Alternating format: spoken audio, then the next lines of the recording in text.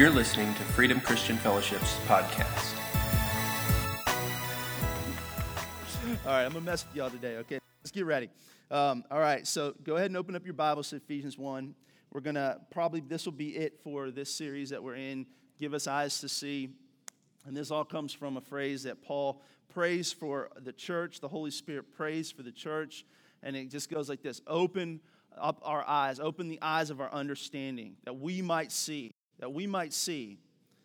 And so we've been talking through this and some of what this means in three parts, really. And I want to read this in Ephesians 1, 18 and 19. It says this: I pray that the eyes of your heart, and this is your spirit, right? And also your soul, okay? This is important to understand. I don't want to go down a bunny trail, but some of us have heard this before. Maybe some of us haven't. Your three parts, okay? There's three of you. Some are like, yeah, I know, I talked to all of them. No, that's not what I'm talking about. Your three parts: you are a spirit, you have a soul, right? Your mind, your will, your emotions, and then you have your physical body, your flesh, okay? And so often the Bible will address these three things, okay? And it's important for us to understand that if we don't receive from the Holy Spirit, if we don't walk by the Spirit, what Romans 8 tells us, and allow the Holy Spirit to communicate to our spirit, then oftentimes what will happen is that we'll be led out of our soul, out of our emotions. Now let me just explain this just a step further, because it's your spirit that hears God's voice. It's your spirit that resonates with the Word of God in worship and prayer, these things that we do, right, that we should be doing. But often, how do we know that we're being led by our soul? It's because our life feels like this. Everybody see this? Yeah, it's good. Oh, no, it's not good. You know what I'm saying? Like the dog peed on the floor. You know what I'm saying? Oh, but, I got a raise. Yay. But, oh, no, I just wrecked my car. Whatever it is. And we go up and down like this. And that's because our soul is affected by the experiences and the emotions that fill those experiences in our life. So how do we get out of this cycle, right? Because we don't want to live like that. Because what happens when we live according to our soulish thinking is that we're always trying to stay up on a high. Do you know why people drink? It's because they're trying to escape the low points that their soul is leading them through. Do you know why people overspend?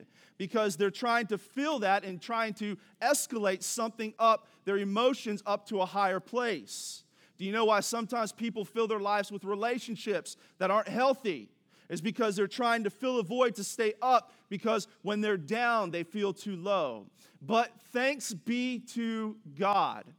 And this is what Paul prays here in Ephesians 1, 18 and 19. Hey, you need to wake up to this truth. This is why Jesus died and rose again, and why he's seated, and what his authority does for us. That you could be led by the Spirit, and when we are led by the Spirit, it's not that our soul goes away. You still have emotions. You still have experiences. You still have a mind, and you make decisions. But those things are under the control of the Holy Spirit. See, what you have to understand about the threefold man is that there is a batting order. Any Astros fans here? Who leads off for the Astros right now? Springer does. Oh, that's right. Because he hits dingers. Springer dinger. All right, that's all right, I'm done. Right? See, you put your guy up who's going to get on base. He gets on base. And then you get your order straight. And I think it's Altuve, right? Somebody can correct me if I'm wrong, who's hitting third, right? Why? Because Altuve can get on base, and then, fourth is who? I probably messed that up. But here's the point, is that there is a lineup to how you respond in your threefold nature. And this is exactly what Paul is saying. He's saying, listen, you need to be led first by the Spirit. And here's what will happen is if you allow the Spirit to control the soul, guess what? Your flesh will follow. You will do what is acceptable and pleasing and your reasonable act of worship to the Lord. Romans 12, 1 and 2. It's very important. So, as it pertains to Ephesians 1, 18 and 19, there's three things that we see that Paul said the Holy Spirit wants to lead us in. The first is this: To know the hope to which he has called you. Every person here has been called with a calling, a hope, something special that marked them when Jesus redeemed you. You're special. You are important to the body. You are important to the world. It is not an accident that you've been here. No matter how devastating or awful you think that your life has been up until this point. When we come into Jesus, you are a new creation. The second thing that we see is this, the glorious inheritance of his holy people, the importance of having community and the things that Jesus provided in his body, that is the church. That's what we learn from the book of Ephesians, is that the church, what we see this, what I want you to imagine is that we're living in the body of Jesus. We are in him. Why? Because we're growing in him. We are a living organism. We've been called to his purpose. But there are things and ways that we grow that we can only grow within the context of fellowship and community. You cannot grow alone. You can't grow alone. You can't Lone Ranger it. And can I say something else just very gently and lovingly? You can supplement church, but you can't replace it. You can't podcast yourself out of a service, and you can't television yourself out of a service. You can't. And that's not a statement because you guys are all here, so way to go. And that's not a statement to get people in church because, listen, you just need to be in, everybody needs, if you're a believer, you just need to be in church somewhere. You need to be enjoying the importance of the glorious inheritance that God has given in his people in the church. You need to take part of that community, that fellowship. James tells us this, and it's a very important aspect of how we keep our soul healthy. It's soul detox, if you would. It says, confess your sins one to another that you might be made whole. And that directly relates to your soul. Why? Because there, and this is what we say at our men's small group on Wednesday nights. Guys, what's going on? Let's just talk about something that God did victoriously in your life. Let's talk about something that really stunk, like you struggled with. Why? Because you need to unburden your soul. And the church is the only place that is safe enough where you're going to look at people who said, yeah, I've been there too, because we all have the same journey, and our journey is this: it is by grace that we have been saved, not in ourselves, that any man should boast. Not one of us said, yeah, I got here because I was special. No, it's an impossibility. So it should be the safest place. It should be the place where love and truth are spoken and where healing comes. And there are things that we need to unburden ourselves with so that we can grow into the fullness our calling, the hope of our calling. Now, the final thing that Paul says is this, is his incomparably great power for us who believe. And last week I talked about this.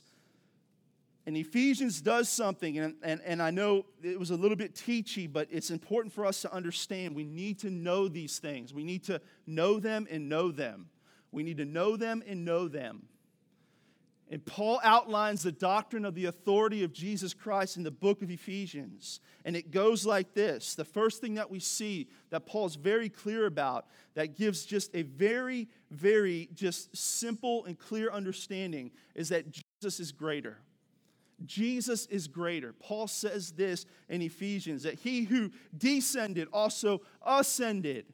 He has been placed at the right hand of the Father. It goes on in other parts of Ephesians and says that God has placed all things under his feet. What does that say? That at the resurrection, there was one thing that was perfectly clear, is that Jesus is greater. He is greater than your sin. He is greater than the enemy. He is greater than the adversary. He is greater than death. Right? Come on. He is greater than disease. He is greater than your yesterday. He is greater. And this is so important to understand, because if we profess to know Jesus, but yet we believe there is something greater than Jesus at work inside of us, something that is lurking around, and some of us hold on to that where we feel like the other shoe's going to drop somewhere and you get nervous and filled with anxiety, then you haven't fully come into the doctrine of the authority of Jesus that Ephesians teaches us. You need to rest in the truth that Jesus is greater. Maybe it doesn't change your immediate right away, but it will change your life, and it will establish peace. It also says this, that Jesus is creator and king. This is very important. And again, we have a luxury. And I'm going to just lay some road down. So just everybody wake up and pay attention. In love. Smile at me, all right? We have a luxury. And the luxury is this. We don't fight with this truth that Jesus is fully God. But can I tell you something? The early church did. That there were councils and things that happened in the early church where the church was at a crossroads that basically said that Jesus was subordinate to God, that he was below God. Now, I want to tell you something. Ephesians tells us this, and it's so important for us to understand that Jesus is creator and he is king. He is creator and he is king. Why? Because he is God. Now, here's why that's important to you. Because God did not send down a fraction of himself to die for your sins. He did not send down an incomplete person in Jesus Christ. He did not send down a weaker version of himself in Jesus. He sent down himself. And that's significant for this. It's significant because it tells you about the love the Father has for you. He is willing to die in himself for you. But it also speaks to the completeness of the sacrifice. He who has no beginning and no end sacrificed himself outside of time so that any sin that was ever committed or ever will be committed came under the authority of the cross, and the blood of Jesus Christ, Son of God, God equal, covered that sin. All right, come on. All right. So let's keep going. It's exciting. All right. So Jesus was placed in heavenly places at the right hand of the Father. That's his rightful spot. And he secured this authority for us. Now, spiritual warfare is real. This is something else that Ephesians teaches us. That we live in this realm, this earth realm, where there is still dominion given to the enemy. You go, well, Pastor, you just told me how awesome Jesus is. Now you're telling me that there's something going on down here. Yeah, but you're not in it if you're in Jesus Christ. You're not in it. And I want you to think about all the times in the Bible, in the New Testament, where you read about even the Lord's Prayer, where Jesus taught the disciples to pray, and he said, pray this way. My kingdom come, my will be done on earth as it is in heaven. Why? Because Jesus was attaching us into our proper citizenship. And part of that citizenship lets us understand this. That we understand we have an authority. We have an authority. I went to Cozumel recently. And for my son graduated. We took him on a little trip, something we talked about a long time ago. We did it. And it was great. It was great. But I want to tell you something. I loved coming back into the country. Oh, man. I hugged, the guy who checked my passport. I'm like, hey, man, I missed you. I mean, how's the family doing? It's been a while. I'm going to catch one of the kids' soccer games soon. I'm just buddy with them. Why? Because I'm an American citizen. And when I walked into America, I was like, yes, I'm home. I'm home. I'm home. But when I went through the Cozumel airport, I was like, whew. They pulled my son out of line as we're leaving, getting on the plane. And they did a drug search on him. And my son's just smirking, going, and I looked at him, I said, boy, you better, don't you blink. Don't you blink, boy. They will keep you here. Don't you blink. He's like, yes, sir. Searched his hat, pulled his brim down, you know what I'm saying? All this. I said, boy. And I just kept walking backwards, letting people go around me. Like, no, he'll meet you out on the tarmac. I'm like, no, you don't understand. That's my son. That's my son. I can't go. Right? Because he belongs in the United States.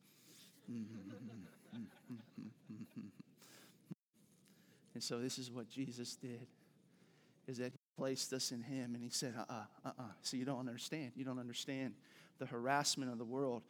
They don't, doesn't work because she belongs to me. And because they belong to me, even though they live on this earth, they're a citizen of heaven. They're a citizen of heaven. See, this world should feel a little foreign to you. It should. You should actually be a little uncomfortable here, and there should be an aching in your heart for things to come. There should. Scripture talks about that. And so part of the conflict that we feel, that spiritual warfare we feel, yes, is it real? Absolutely. The enemy has authority on the earth today, but it is not greater, go back to point one, than Jesus Christ. It is not greater than Jesus. And if you're in Jesus, then who you are in this world is greater than he who is in the world. Amen. All right. That was a long introduction. Let's cruise through. Let's keep going. We'll just get as far as we can. So today I want to do something to finish this up and talk about the power of praise. This is something that the Lord just put on my heart for us to begin to embrace in a new way, in a fresh way, in an exciting way. Because what praise does is it brings out this truth of the incomparably great power of God in our lives. There's nothing else that orchestrates the authority and the power of God, the doctrine of the authority of Jesus Christ in our life, like when we invite praise in our life, when we have a culture and we cultivate praise in our life. And this is important because of this. And this is what you need to understand. I'm going to rattle off some scripture really quick, so please take some notes, okay? 1 Peter 2:5, 1 Peter 2:9, 1 Corinthians 6:9. Praise is important. It's because it's who we are and what we've been called to be. Okay, we've been called to worship. We have been called to worship. We were created to worship. 1 Peter 2:5 says this: "You also, like living stones, are being built into a spiritual house, to be a holy priesthood, offering spiritual sacrifices acceptable to God through Jesus Christ." This is a picture of the temple. I could go in and I could teach on the temple and the significance of what Peter is saying here. But he's saying this, that you are now where the Holy Spirit dwells. And because of that, and one of the primary acts of the temple was the containers of God's presence, where offerings and sacrifice and incense and worship was constantly being lifted up. So you have actually been created to be a worshiper, to be a praiser. 1 Peter 2:9 says this: "You are a chosen people, a royal priesthood, a holy nation, God's special possession, that you may declare the praises of him who called you out of darkness into his wonderful light." It is who you are. 1 Corinthians 6:19, "Do you not know that your bodies are temples of the Holy Spirit who is in you, whom you have received from God? You are not your own." Right? So this is what the scripture tells us is so significant, is that there will be a conflict, like Josh talked about this morning, which was so timely. He didn't know what I was talking about before he asked me if he could say this. But there will be at times a conflict within our understanding, our desire for us to praise. But we have to understand we have been created to do it. And it is actually the thing that will bring us the most fulfillment.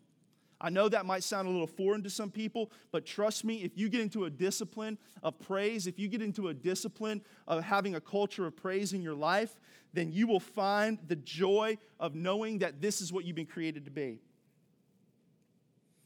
Praise is participation. Why is praise important? Praise is participation, in the truth of who God is. This is very important. See, part of praise is this, and this is something that I'm gonna really stretch and challenge and put an encouragement on us to begin to embrace, is that praise invokes movement. It invokes the clapping of hands, a raising of hands. Sometimes the Holy Ghost jig, Well, I'm just saying, however you want to do it, what I'm saying? Just don't do anything weird, But it involves movement. It involves movement. Why? Oh, man, look, Okay, so because the fullness of God moves every part of our being, okay? And this is really significant because and I don't want to hyper-spiritualize this point, but what I want to tell you is this, is a lot of times our posture and our position reflects the inward working of God in our life, okay? So a lot of times if we feel like we're just kind of somber or still, or we don't move, sometimes sometimes, and I want to be very clear that I say sometimes, in the place of praise where God is asking us to move, sometimes it can be because we're not giving God permission. And there is absolutely an aspect of praise that must move every part of our being. And of course, this makes us uncomfortable. It made David's wives uncomfortable. When the ark was brought back into Jerusalem and David danced before the Lord, almost naked, he got rebuked by his wife. But David's response was a clarion call for us to understand the importance of the presence of God and how praise brings in the presence of God. And he said, look, if you think I was undignified, I will become even more undignified before my Lord. Because David understood something, that praise has to move us. Now, I'm not saying this because I understand when I say statements like this, that I'm not driving us into emotion. And I'm not telling you if you're a quiet person that you got to get up and dance. That's not what I'm saying. But we have to be responsive in the fibers of our movement unto the Lord. Okay? Praise is how we access God. Psalm 100, 1 through 5, it says this, shout for joy to the Lord, all the earth, worship the Lord with gladness, come before him with joyful songs. Know that the Lord is God, it is he who made us, and we are his.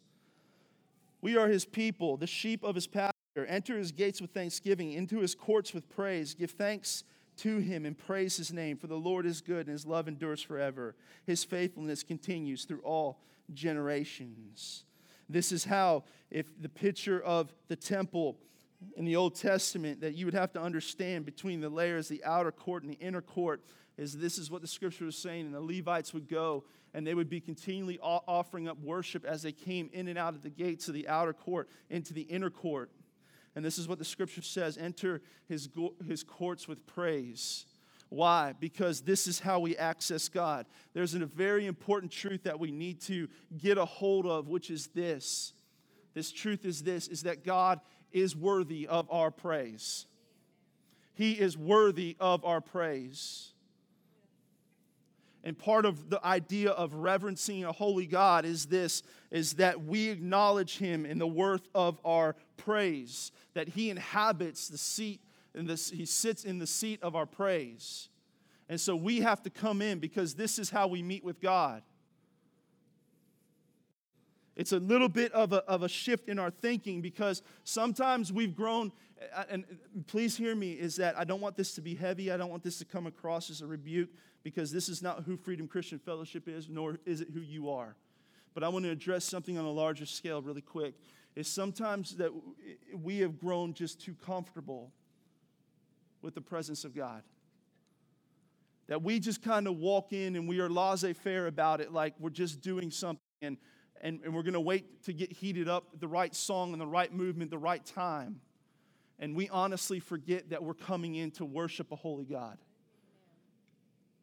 And because he is holy, no matter if there's a band or seats or the right, and of course, it's not just about here, it's about any place that we are, in our homes, in our cars,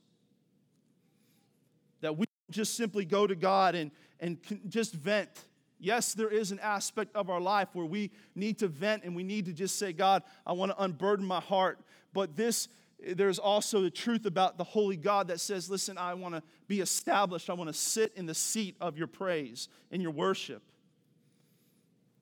And if we want to see the presence of God in a greater way, then we have to change our understanding of the importance of praise and say, God, if you inhabit our praise, then begin to fill up our hearts with the understanding of who you are, that we might come in with the attitude to lift your name up. So as we do, you establish yourself in our praise. Okay. Let's talk about the benefits really quick of the power of praise.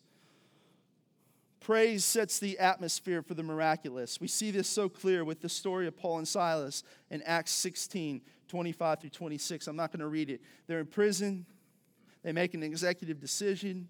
This really stinks. We don't really want to be here. We don't deserve to be here. So we're not going to complain. Nobody knows. You know what I'm saying? Like they're not just doing that, right? So they begin to worship the Lord. They begin to praise the Lord. And the scripture tells us in verse 26, suddenly there was such a violent earthquake.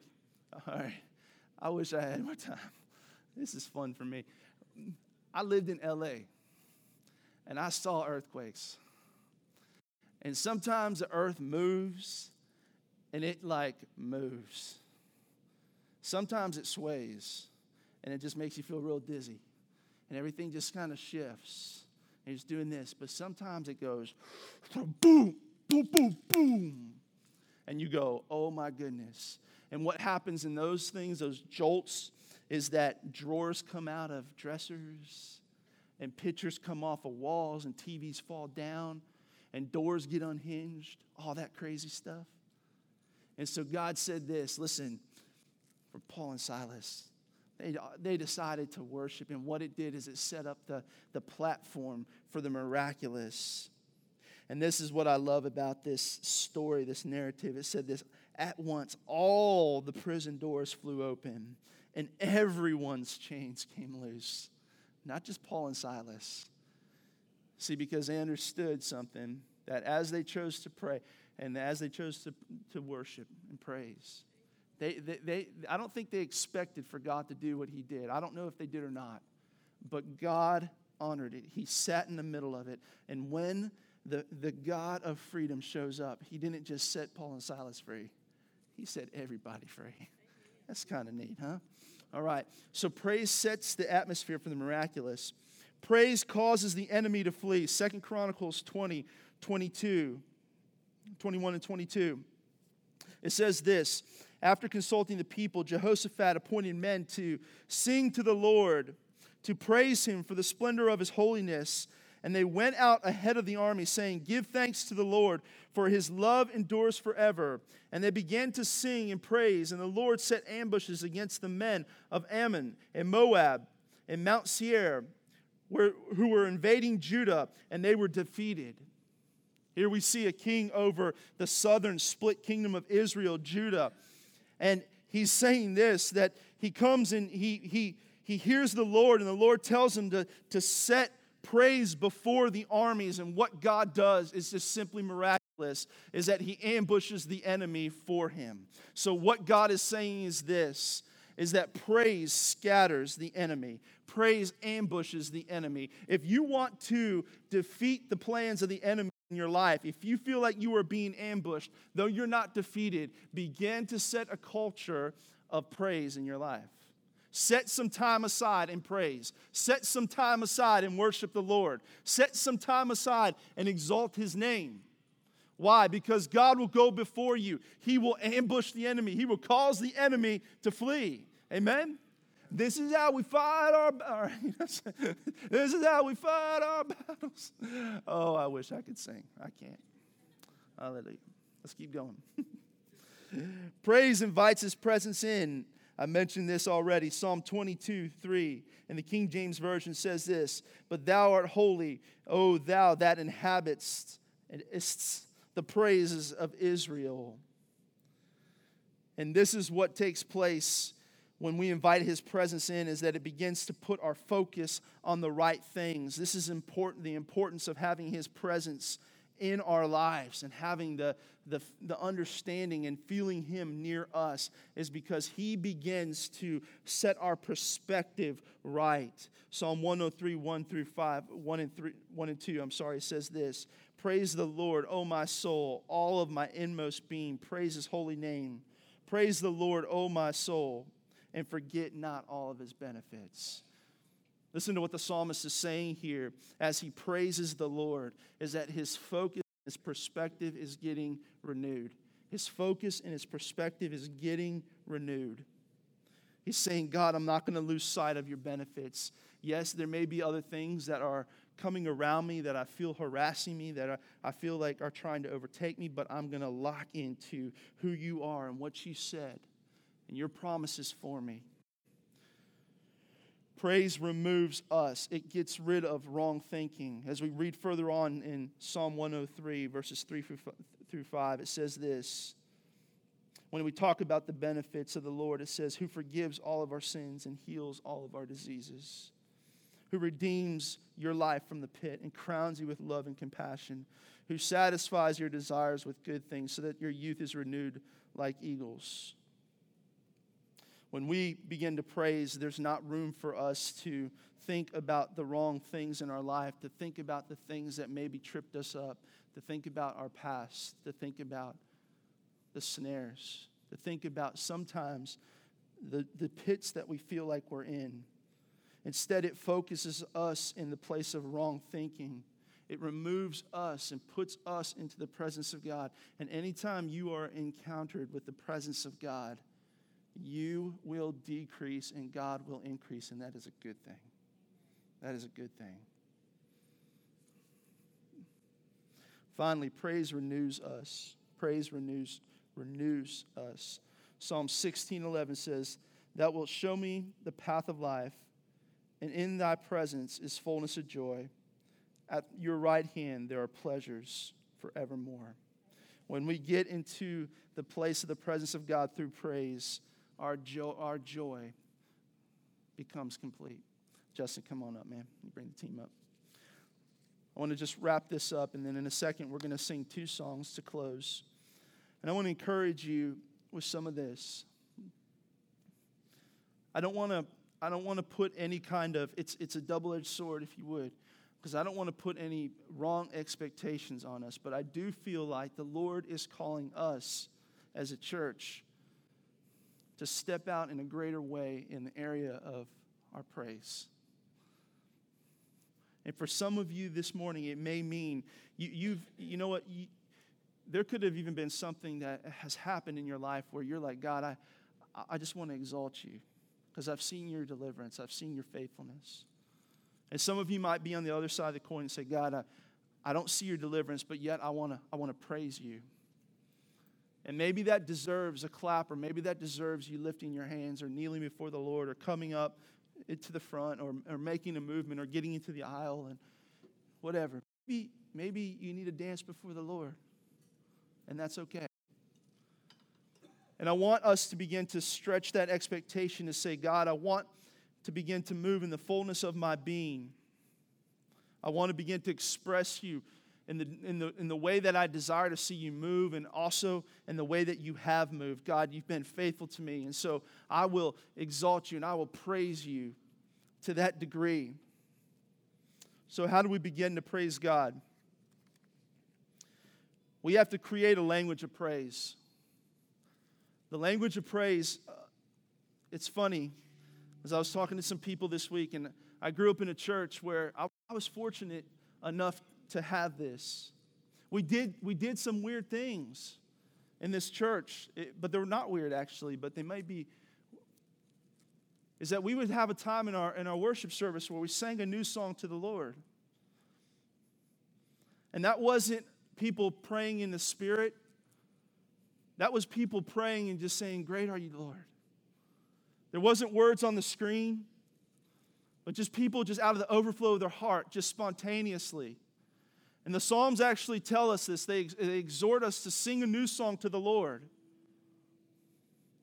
But to create a culture of worship in our life, we need to have a language. And the best language that we find in Scripture comes in the Psalms. And so if you're saying, God, I want you to begin to stretch me so that I come in with expectation and just renew this idea of praise in my life, then I want to encourage you to begin to digest the book of Psalms. Begin to read 1 a day or 2 a day. And just get that into your spirit and listen to the words. And it doesn't just come from David. Some of it Moses wrote. Other people wrote the Psalms also. But they're all a reflection of worship. And they're reflections in highs and lows. They're battling sometimes the condition of the writer's soul. And they're saying, God, even though I feel overwhelmed, yet will I praise you. Yet will I worship you. Even though my enemies gather all around me, I will not fear because you are great. And it's basically a book of a new song unto the Lord. But you need to get that into your thinking because it gives you a platform. It begins to create a culture and a language of praise in your life. The second thing we need to do is think about our history with God. What has he done for you? What have we seen him do in us? Write these things down. Meditate on these things. If you look at me and you say, honestly, Pastor, I don't know what God did for me except for saving me, then go to the Scripture and look at the things that God did. All throughout the Old Testament, you see time and time again, when God did something miraculous like part a sea or a river or defeat an enemy, he commanded the people of Israel to set stones up. Often they were one for every tribe of Israel. And he said, go back to this place as a memorial. And the Scripture will say oftentimes that this stands till this day. How can that be possible? You could go to that place and those stones wouldn't be there. But that's not what the Scripture is saying. They're saying the testimony of God's faithfulness stands to this day. See, there's a history with God. And you got to meditate on your history with God and say, God, you're faithful. Why? Because there will come a day where you face a giant. What did David say to Saul? Nobody would go down from the army of Israel to face Goliath. But David walked up and said, who is this fool mocking God, our God? They said, be quiet, David, be quiet, David.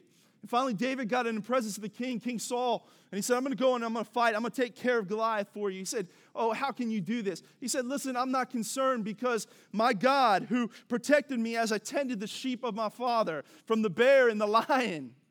When I grabbed the lion up by his mane, I struck him down, and the bear I defeated. That same God is with me, and this giant will be no different.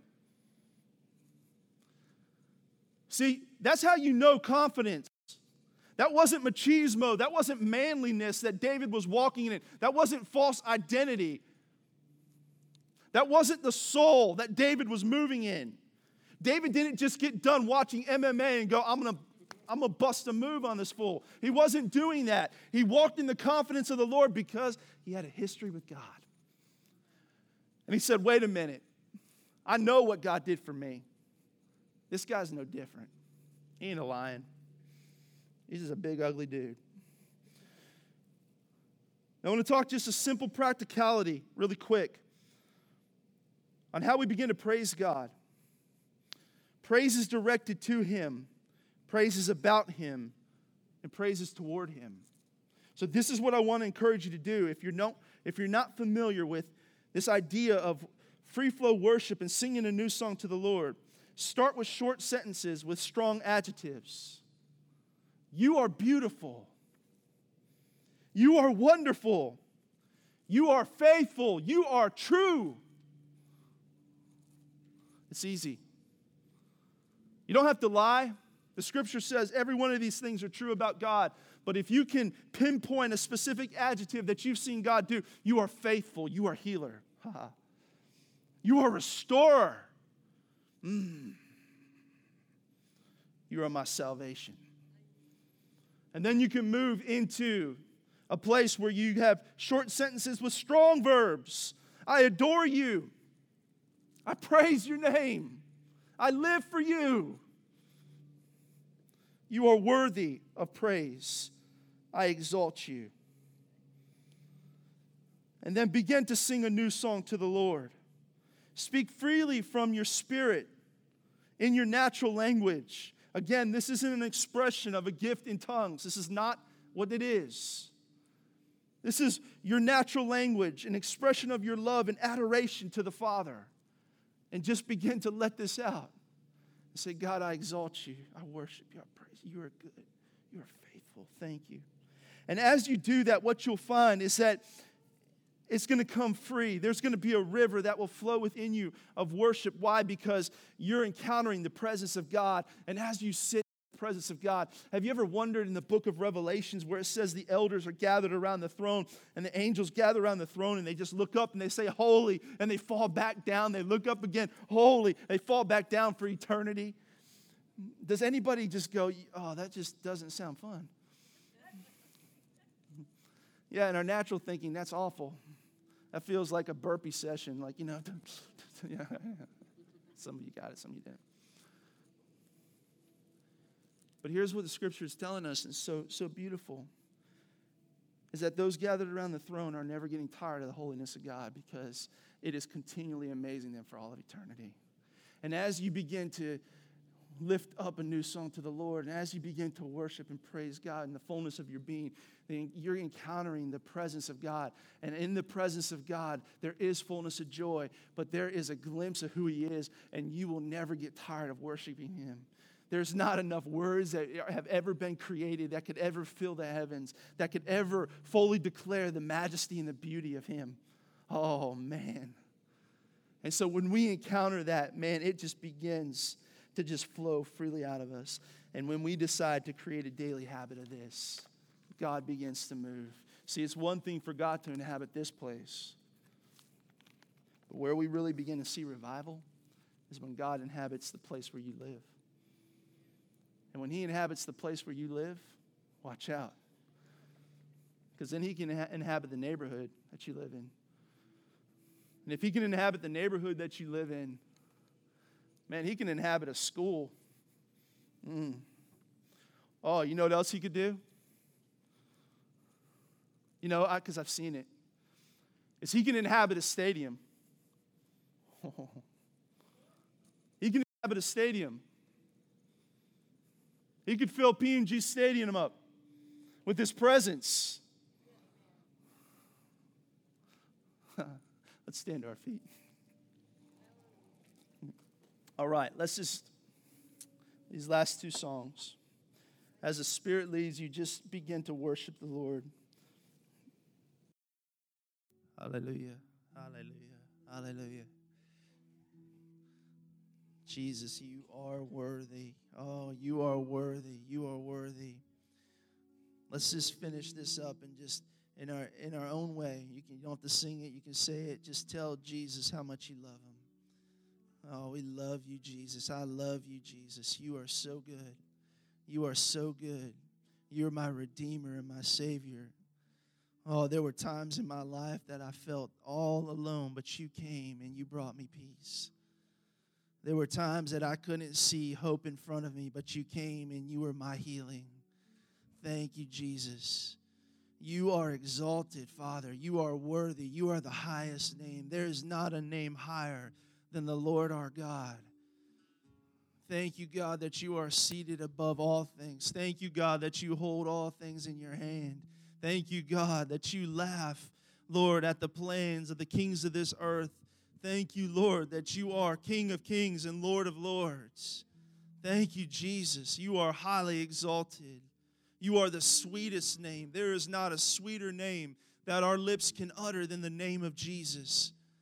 You are worthy of all the praise. You are worthy of all the adoration. You are worthy of all the glory. Let everything that comes out of me, that comes out of us, God, give You glory. We exalt You. We love You. Amen. Amen.